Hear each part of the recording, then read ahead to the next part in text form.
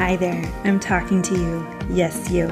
My name is Sherry, my pup's name is Sunny, and we're training to be an animal-assisted counseling team. You're listening to the Therapy Dog Talk podcast, the show that interviews past, present, and future therapy dog teams about how they're making an impact in their communities. Today we're talking with Tracy about what it's like to volunteer through Pet Partners with her two therapy cats, Roger and Sal. We'll discuss how she knew that Roger and Sal would enjoy volunteering, special considerations when working with cats, like how to account for murder mittens, and share stories of how Roger and Sal have truly brightened the day for cat lovers in hospice and at their local children's hospital. Before we hop in, if you're just getting started on your therapy dog journey and feeling a bit lost, I've put together a free guide for you, which you can find on my website at freeguide.therapydogtalk.com. Without further ado, meet Tracy, Roger, and Sal. Hi, Tracy. Hi, how are you? I'm good. How are you? Good. It's so nice to meet you. Nice to meet you as well. So I would love if you could start us off by just telling us a little bit about you and your cats. I believe you have two therapy cats and kind of where y'all are located, and then we'll jump in. So my name is Tracy. I work at ASU in IT, and I have three cats, two of whom are therapy cats. I have a 12-year-old cat named Haru who's actually really been terrified his whole life of going outside, but lately he's been venturing further and further from the front door, so maybe he has a therapy cat career in him as well. And then I have a cat named Roger who just turned 7 years old last month, and he has been a therapy cat since he was 1 year old, so he's got 6 years of service. One year was online because of COVID, but he's done quite a bit. And then during COVID, a cat just showed up at my house, and he was so sweet and so easygoing, and he walked on a leash from the moment I found him. So I decided he could stay, and he became a therapy cat in May of last year. His name is Salvador. That's great. So Roger's been a therapy cat for 6 years and Salvador for 1 year? Mm-hmm. Yep. And they're both registered through Pet Partners, correct? Yes. As far as I can tell, Pet Partners is really the only nationwide group that registers cats. So, okay. With dogs, there's a few groups that do it, but with cats, I could only find Pet Partners. But they're a great organization to be registered with, and we've enjoyed every minute of volunteering. That's amazing. So how did you first find out about even the concept of making your cat a therapy cat? So when I got Roger actually was born in my friend's backyard. They had a little Italian greyhound named Tuga, and they were telling me, Tuga has this cat friend that comes to play at 7 o'clock every night. And then one night the cat didn't come, and the next morning they found kittens in their shed. And so right from the start, they brought the kittens inside, and they were pretty much marketing them on Facebook from day one. It's don't you want one of these kittens? And so that Italian greyhound was like a dad to Roger. He really spent a ton of time with this dog. At that point, I had two cats, both of whom would never go outside. But, I ended up adopting Roger. And because he had been raised by a dog partially, he was very outgoing and adventurous. And they had also done a really great job socializing the kittens. There were always tons of people at their house playing with the kittens. And so he really had this outgoing personality, and I just thought he was so cool. And my boss at the time had a wife who worked for Hospice of the Valley in Arizona, and he was like, you should get him registered as a therapy cat. My wife says Hospice of the Valley doesn't have any cats right now. And I thought, that would be a cool thing for us to do. So he was 1 year old. He took the test. It was basically his birthday. He took the test on, and then he started volunteering with Hospice of the Valley. That's amazing. What are the requirements for a cat to be a therapy cat? So with Pet Partners, it's a similar test to what they do for the dogs, but it's also different. So they prefer you carry your cat either in a basket or in your arms, and they, expose them to a large group of people. They sit 3 people in chairs, and then your cat has to spend 20 or 30 seconds on each person's lap and be comfortable being passed from lap to lap. They, expose them to people in wheelchairs, someone with a walker, and make sure they're comfortable having their paws touched, and they get a hug from the evaluator. So those are kind of the things they have to do. Okay, that's really interesting. Was it difficult for you to kind of leash train? Did you have to leash train for that? So they actually don't have to walk on a leash. They just have to wear a harness, and you have to hold the leash. Okay. Because Roger was raised by a dog, I think he thought leash training was like totally normal. He wanted to go outside when he was like 4 months old, and I was like, well, if you want to go outside, you have to wear a harness. And so Yeah. I got him a little harness. It was like too big at first. He was so cute. And we went outside. And so, they have to be comfortable in the harness, but they don't necessarily have to be able to walk in it. And they just have to not freak out when it's on. Gotcha. How does Roger let you know that he enjoys doing therapy work? So Roger pretty much never purrs except when he's at the children's hospital. Oh, It's interesting. the only place he purrs. He makes biscuits on my face mask, like when we're walking towards the room. So I know that he loves going there. He loves just sitting in bed with the kids and purring, and he purrs the whole time, and then we go home and he doesn't purr for another week. Oh, you're like, hey, mister, I do how much for you and you won't purr for me? I always tell the kids he saves all his purrs for the children's hospital, that he's really into like the healing power purrs. Now, he does purr for like a minute or two to wake me up in the morning to give him breakfast, but besides that, he's just like not a big purr. Aw. So you two volunteer at the children's hospital together then, yeah? Yeah. Okay. Is that where Sal volunteers as well? Yeah, so Roger still is registered with Hospice of the Valley, but Sal does most of that work. And then he's at the Phoenix Children's Hospital either every other week or 3 times a month. And Sal does hospice, and he volunteers at ASU sometimes, and he does Phoenix Children's as well. Gotcha. Did anything surprise you in your journey towards training them to be therapy cats? What surprises me is just how few therapy cats there are. I was on a call with Pet Partners recently, and they told me there's only like 140 in the U.S. But when you see the reaction people get to the cats, it's a shame that there's not more people doing this. And I think that's the biggest surprise for me, because it's such a thrill. Like when you make someone's day, it's an amazing feeling. And especially for people like seniors who don't really have the opportunity to go out as much or maybe visit with their families, it just surprises me that more people aren't doing this. Yeah. Did they have any insight as into why not many people do therapy cat work? I think that it's really just a lack of knowledge. That's like a possibility. I think a lot of people have misconceptions about it. And I do meet people who I know their cats would be great therapy cats, and they kind of doubt the cats. They're like, oh, I don't know if he would really be that good. And I'm like, no, he would. Trust me, I know. So it's kind of a real niche thing. Yeah, I was wondering about that because I feel like it's very kind of common to train a dog, but most people just assume you can't train a cat, even though you can. You can train a cat. Yeah, I mean, I think it depends on the cat, but Roger knows a bunch of tricks, which is always really funny at the hospital. Like he does high five, and at home he jumps through a hoop, and he'll give you a kiss. Yeah, so.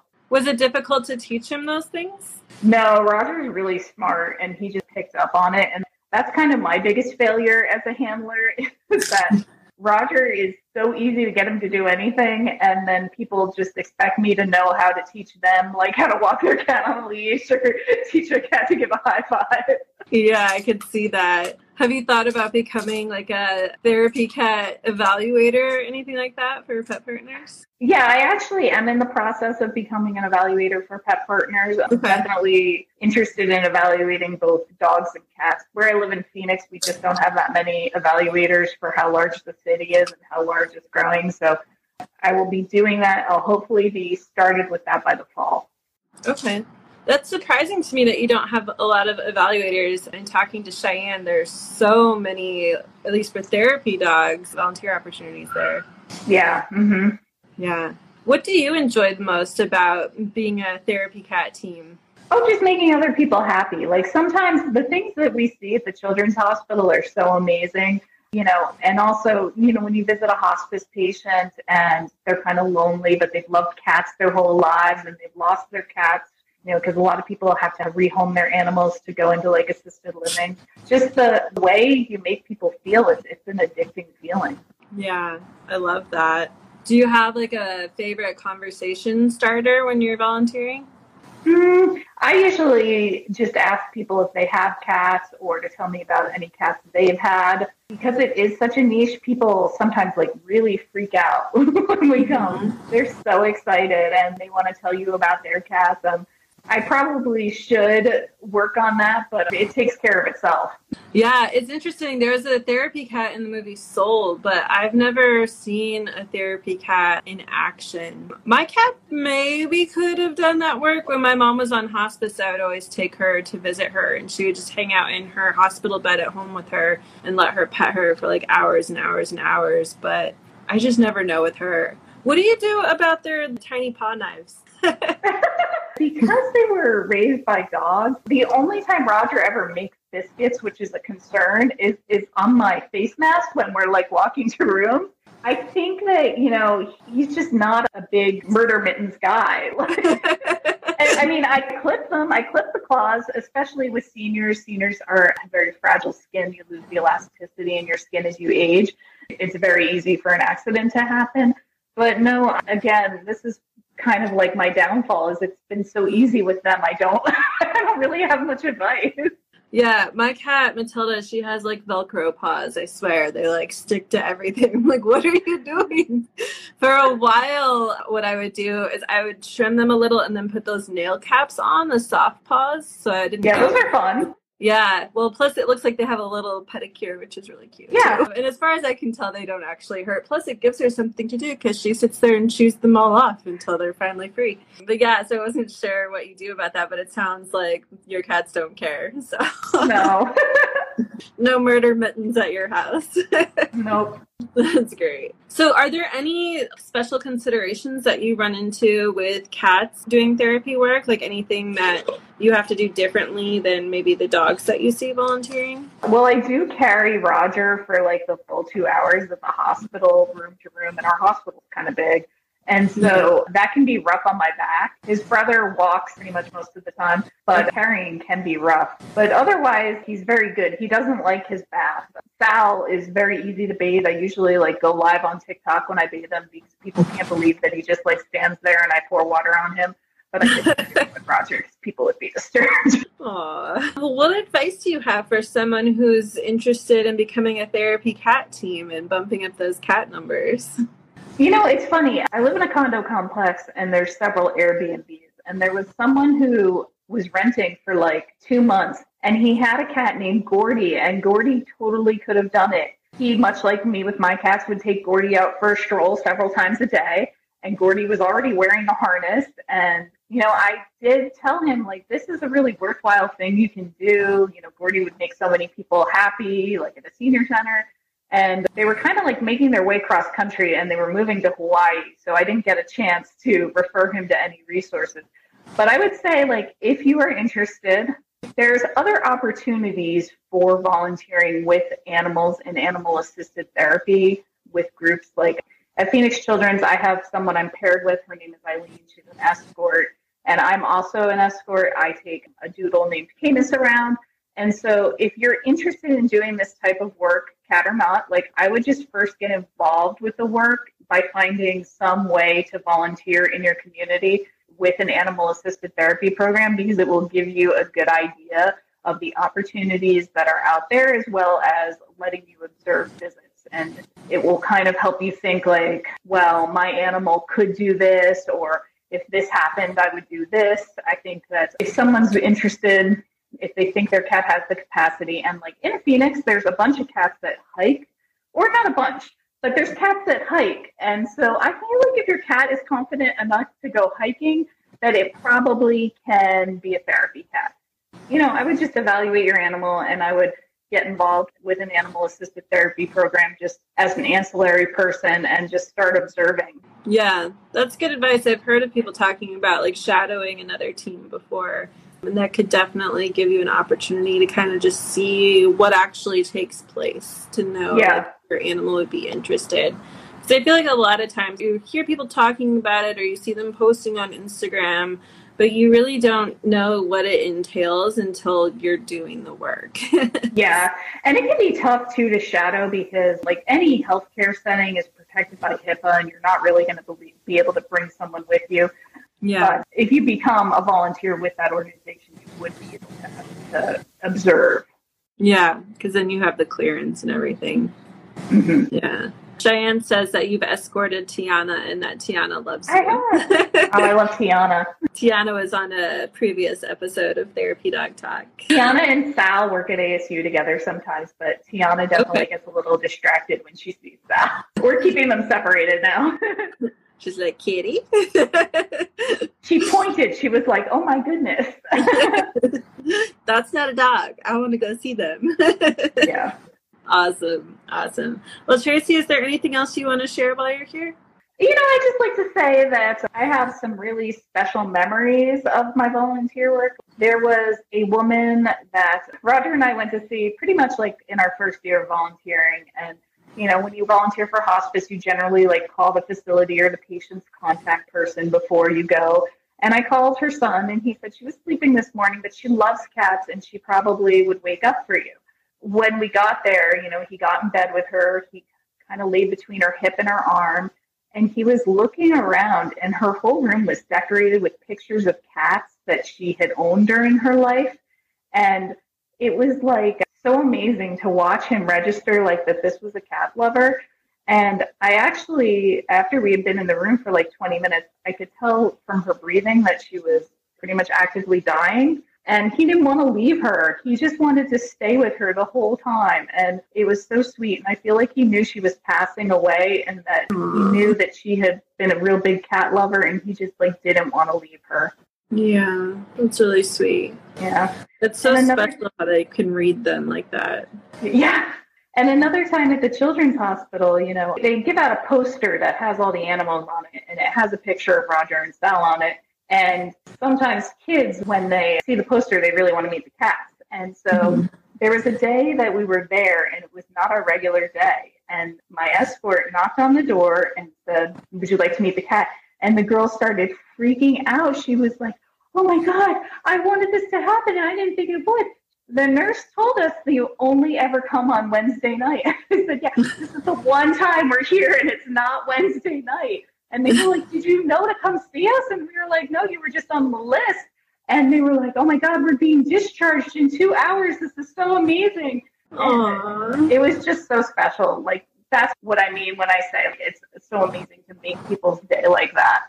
Yeah. Especially in a hospital where they're just, it's a rough time. Like for most people, being in the hospital is not a positive experience. Not because of the hospital itself necessarily, but because of whatever they're going through that put them there. Yeah. And that's my dream for doing all this would be like one day someone saying, yeah, I was in the hospital a lot as a kid, but I met a cat and it was amazing. Aw. Well, it sounds like you have a good chance of that happening with all the people that Roger and Sal have met. I hope so. I hope what we're doing is worthwhile for people, and I know it's worthwhile for them. Yeah, I'm sure that it is. I'm sure people look forward to them coming. They are the outliers as cats. They're in a minority there, so. Yeah, most hospitals don't even allow cats in, so. Oh, really? Mm-hmm. Do you know why that is? So there's concerns about housebreaking cats, but I basically just walk them before I take them to the hospital. And then there is a question of whatever that disease that comes from cat litter, toxoplasmosis. So some hospitals are concerned about toxoplasmosis. At the hospital we go to, we just don't see immunocompromised children. Yeah, that makes sense. That's interesting. I feel like cats don't really like to go outside of their box usually, so that's interesting that that's such a big concern. Yeah, my cats, if I didn't have this third cat, I could just get rid of the litter boxes and they would just potty outside like dogs. Nice. Well, thank you so much, Tracy. It was really great to get to know you a little bit and hear about the great work you're doing with Roger and Sal. Thanks for having me. Of course. Have a good day. You too. Bye. Bye. I really hope you enjoyed this episode of Therapy Dog Talk. If you did, please do me a favor and leave a review and rating on the podcast platform of your choice. If you have a guest that you think would be a great fit for Therapy Dog Talk, send me an email at hello@therapydogtalk.com. Thank you so much, and we'll see you next week.